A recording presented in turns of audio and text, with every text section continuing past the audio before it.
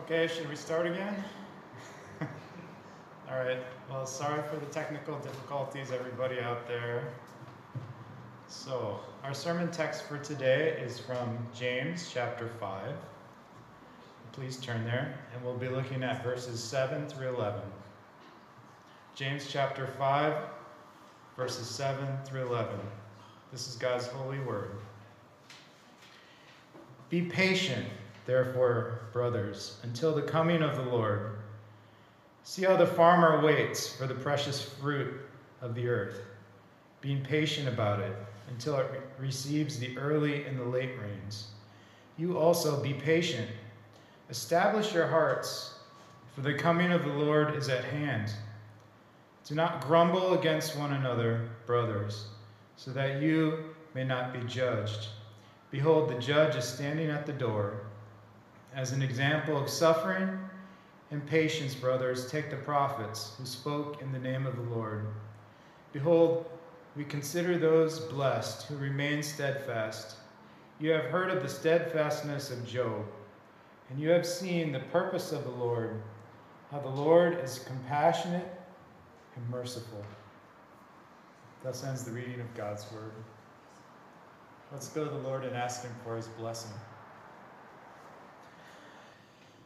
Our Heavenly Father, Lord, we pray that you bless our time now, even though we're far apart from one another and we're having these technical difficulties. Lord, we pray that we would be able to hear your word, to hear you speak to us today, that you guide my mouth, and that the link would stay up and not crash the rest of this time. So help us, Lord, we pray. In Christ's name, amen. So let me ask you, are you a patient person? Are you patient? So I think being patient is one of the hardest things in the world, isn't it? Myself, I'm not very patient at all. In fact, sometimes I'll buy a sandwich at Subway, and then I can't even wait till I'm home to eat it. I have to start eating it on the way, right? So I lack the patience to wait. But in today's text, James is encouraging us to be patient. I think this is especially important now at this time with this coronavirus going on and we're stuck at home. And if you're like me, you just feel like, let's just get on with it. Let's get this thing over, and let's move on to the next thing in life, right? And yet there's nothing we can do about it. We have to sit here and wait. So patience is called for. But Christians are called to be patient for some much more important things. And James addresses his brothers and sisters in Christ here in light of the suffering they are enduring. And he turns to them and encourages them to persevere. So this is what we want to see from the text today. As Christians, we should be patient in our suffering. For the Lord is coming. The Lord is coming to set all things right. So we'll look at this under three headings, three C's. First of all, the coming of Christ. Secondly, the commands that he gives in light of Christ's coming. And thirdly, the copy. Who are we to copy? So the coming, the commands, and copy. First of all, the coming of Christ. So the return of Christ should be both a warning to unrepentant sinners and a comfort to Christians who are in suffering. Now I think about when I was a child, sometimes my father would go away. He was truck driving, he'd go away for the week, and he'd be gone from the house, and we'd think about him returning. We'd wait for him to come back. Sometimes it would be happy, usually. You get to see him again and maybe brought me a treat. Other times, if I'd looking forward to his coming, I'd be a bit scared, right? Because was some discipline. There's some discipline that needed to occur. Because I had maybe disobeyed my mother. I'd done something wrong. All right? So when we think about Jesus coming, of course, he will come in grace to all who repent of their sins and believe in him, trust in him. But in judgment to those who do not. So the return of Christ should be a great comfort for us, a great consolation for us as believers. Because when Christ returns, we're going to be vindicated. Our sins are now completely covered, right? But that will be made manifest to the world, that truth. And we'll receive the crown of righteousness. And all of our suffering will cease as we receive the crown of salvation. So as Christians... All right, guys, we switched phones, so hopefully this will truly fix the problem. All right, let's look again I'll read verse 7 again. So it says, "Be patient, therefore, brothers, until the coming of the Lord. See how the farmer waits for the precious fruit of the earth, being patient about it until it receives the early and the late rains." So in these verses, James compares the coming of Christ with the harvest time. Now, nowadays in our modern urban culture, we don't really think about the harvest too much, do we? But it's actually the most important part of the time of the year, especially in the ancient cultures, but we don't realize it, but we also are dependent upon the harvest. Just because we're not reaping the harvest ourselves, we don't think about it, but if the harvest went bad one year, we would be in big trouble. So they look forward to the harvest every year. Why do you think we have Thanksgiving in Chuseok at the harvest time? Right? It's very important. But when you think about it, harvest is not something that can be rushed. It's not something that can be rushed. Now I can go to the plants and I can scream at the corn plants. I can scream at the field, tell them, grow faster. But it's not going to do any good, right? They're not going to grow any faster. So if you're a farmer, you have to be patient. You have to patiently wait while your crops grow in the field until the harvest time. You look forward to that time, that most important time when you're going to reap the harvest. And so James calls us to wait for Christ patiently, knowing that at the right time he will return and he'll bring us the rich fruits of the harvest. Why does James refer to the early and the late rains? What does that mean? So farmers are dependent upon the early rains. This is the early in the springtime, so that the crop can get set in and grow initially.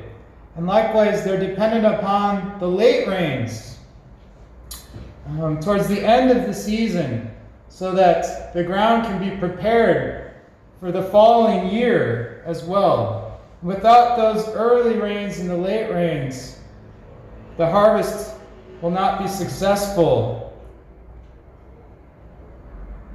So we too are dependent upon the rain for the harvest, the Holy Spirit. The Holy Spirit needs to pour out his work of regeneration and sanctification and producing fruit, producing faith in us, bringing people to Christ. That's what we're dependent upon. It's like the farmers are dependent upon that rain. And without that, the harvest will never be produced. So James says, be patient. Be patient. So next, let's look at the commands in verses 8 through 9. So James links together the coming of Christ with several commands. He says, be patient. Establish your hearts, for the coming of the Lord is at hand. Do not grumble against one another, brothers, so that you may not be judged. Behold, the judge is standing at the door. Now, many of us are teachers, so we can understand the idea here. How do your students behave when you leave the classroom? Probably not too well. And right now, if we're teaching these online lectures, we're leaving it up to them. It's very difficult, right? So generally, when the teacher leaves the classroom, the students fall lax in their behavior. But when you know that the teacher is coming, or as it says here, standing at the door, the students behave completely differently. And this is especially true if you have a great love and a respect for your teacher. And so it is similar with the coming of Christ. You can think about Jesus. It says he's at the door. And so he calls us to live lives of obedience. The coming of the Lord is at hand. What does that mean? For even James, so long ago, to say that the coming of the Lord is at hand.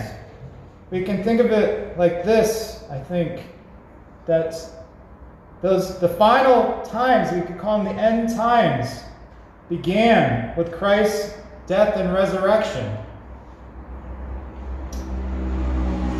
And that's how the apostles viewed it, right? So the Lord's coming was at hand for that reason. But also, Christ is present. Not only we think about his judgment and his future bodily return to the earth, but we can also think of him being at hand, at the door, now as well. Because I think about the book of Revelation, right? Revelation 3:20, behold, I knock at the door, right? So Christ is here, and it says also in Revelation 1 that Christ is walking among the lampstands, right? Which are the churches, the 7 churches representing the church. So Christ is at hand now. We can think about his present coming in judgment as well. Now, for believers, he will come with discipline, right? When we stray from him, he's going to come and bring us back. He'll come and lovingly discipline us when we need it, bring us back on track in repentance and renewed faith. But in terms of the book of James, there's also, if you guys are familiar with it, back in chapter 2, he's saying that some people were claiming to be justified without works, right? So there's a warning here as well, that we not be deluded and think ourselves saved when we're not. So there's a renewed call to repentance and faith in Christ, true faith in him. And as we think about this coronavirus going around as well, we know that the Lord is at work in it, bringing people closer to himself through suffering, but also beginning to pour his judgment, his fearful judgment upon this earth. And we know that Christ said that he will come like a thief in the night. He'll come like a thief in the night, which means he could come very quickly, and he will take people by surprise. So we're called here to be prepared for it, look forward to it, and patiently wait for it as well. So be patient. Let's look at these commands. Be patient. God calls us to be patient in our suffering as we wait for the return of Christ. And this is important because you see here he mentions that command twice. Be patient. But how are we to be patient? We're given 3 other commands to show us how to be patient, how to patiently wait in suffering. So the first one is establish your hearts. Establish your hearts. So it's important to remember what the Bible means when it talks about the heart. Unlike modern psychology that often separates the heart from the mind, when the biblical authors talk about the heart, it's referring not only to our emotions, but our intellect as well. So to establish your heart, it's not merely calling us to have the right emotions, to work up some emotions, but it's calling us to stand firm in the faith and to not give in to our doubts.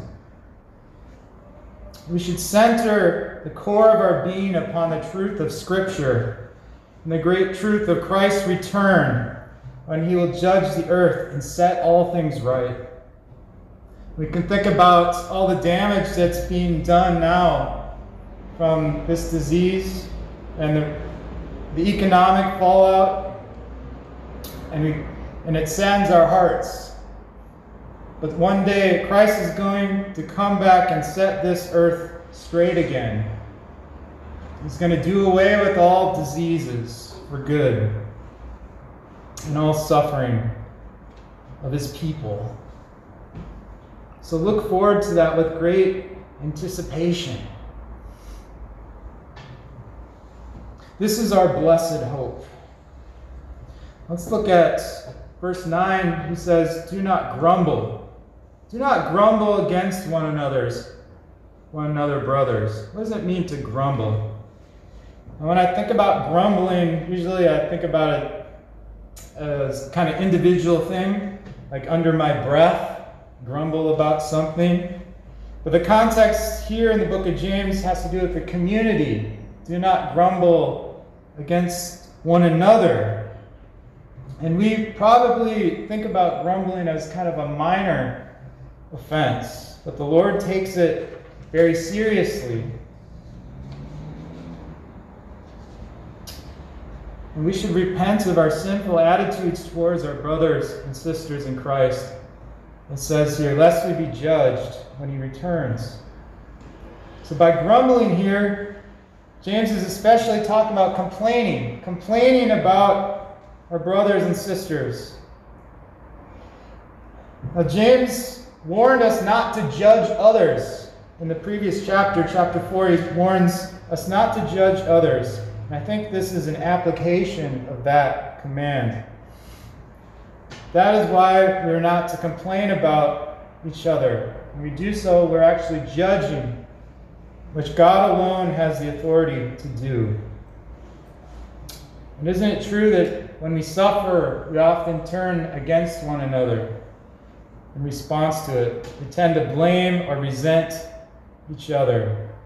And I think as we're stuck together, families, roommates, stuck in the house now, that may be a special temptation to grumble, complain, and judge one another. So let's trust in the Lord, and let's turn away from our grumbling and be patiently wait for His return, for Christ to set things straight. So grumbling is the opposite of patience, and it's a mark of unbelief. This brings us to our last point. Who are we to copy? So in verses 10 through 11, James gives us several models of Old Testament believers who are patient in their suffering. And the first example is the prophets. Look at verse 10. As an example of suffering and patience, brothers, take the prophets who spoke in the name of the Lord. So James gives us the reason why they're persecuted, because they spoke in the name of the Lord. And if you read the prophets, you will see that they were often persecuted, indeed. Because, why? They called the Israelites to repentance. They called Israel to repentance for their sins, especially idolatry. And this has never been a popular thing to do, to call out sin. And yet it's absolutely necessary. So as Christians, we too will suffer If we speak in the name of the Lord, the world doesn't want to hear it. And Christians around the world face persecution like the prophets. And in our modern culture, if you merely affirm biblical teaching about many things, such as homosexuality, you're put in the same category as the KKK. So we should expect to receive persecution for calling sinners to repentance. It's not popular. But like the prophets, we're called to perseverance as we're reviled for our faith. Now, with this whole virus thing going on, we see there's some persecution being produced by it, right? Now, we can think about the Shincheonji cult, of course, and how they spread a lot of the virus around, right? But in most of the minds of the world, they don't make a distinction necessarily between the cult and the Orthodox Christians, right? And so they put us all in the bag. They say, you guys want to be worshiping together when you shouldn't be.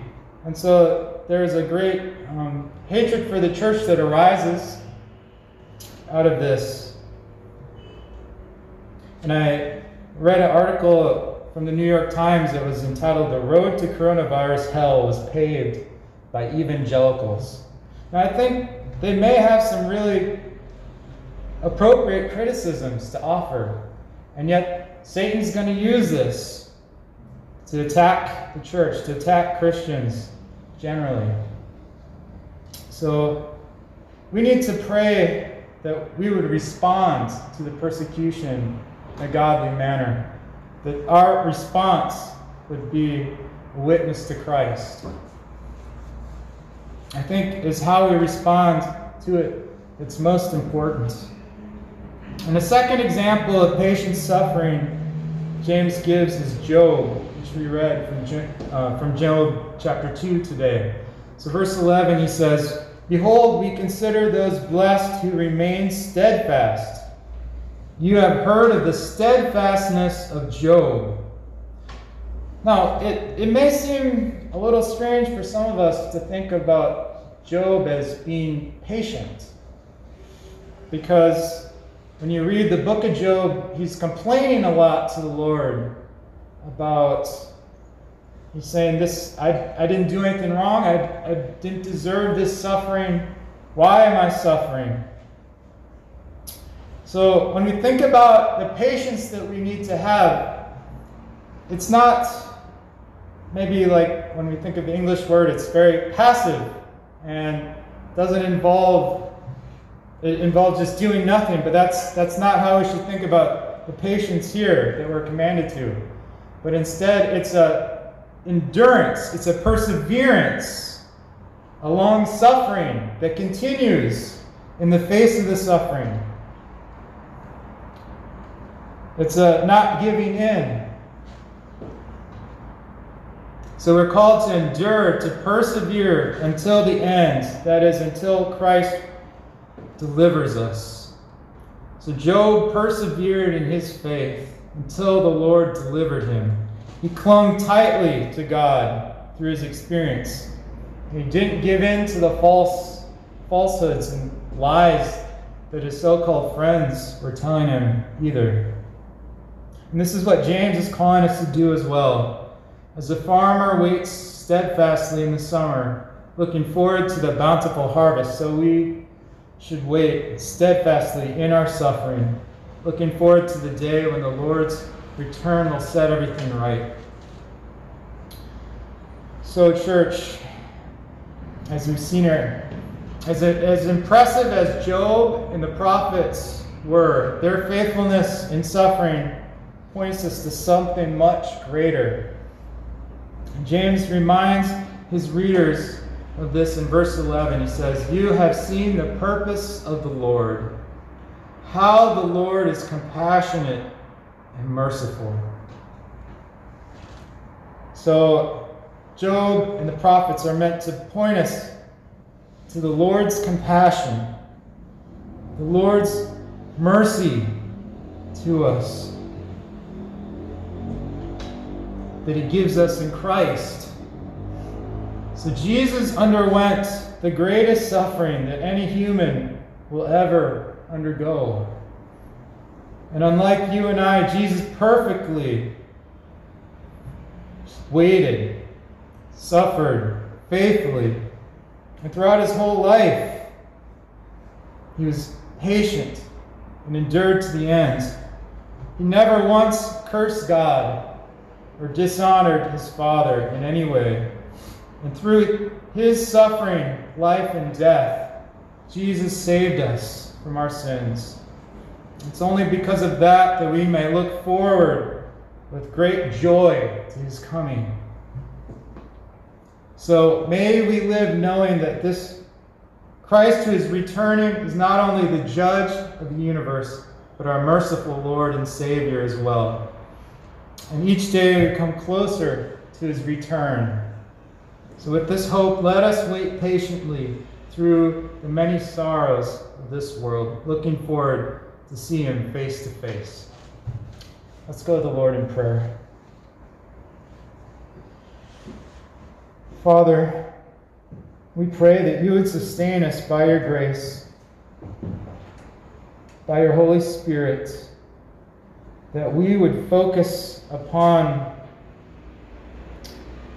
the blessed hope of the return of our Lord Jesus Christ, that we would remember your compassion in Christ, your compassion and your mercy towards us, that even as we suffer now, that we will take hope, remembering that this world will be transformed, that our suffering will be taken away one day soon.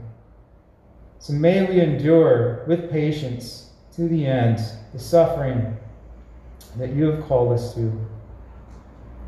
We thank you and we pray this in Christ's name. Amen. Amen.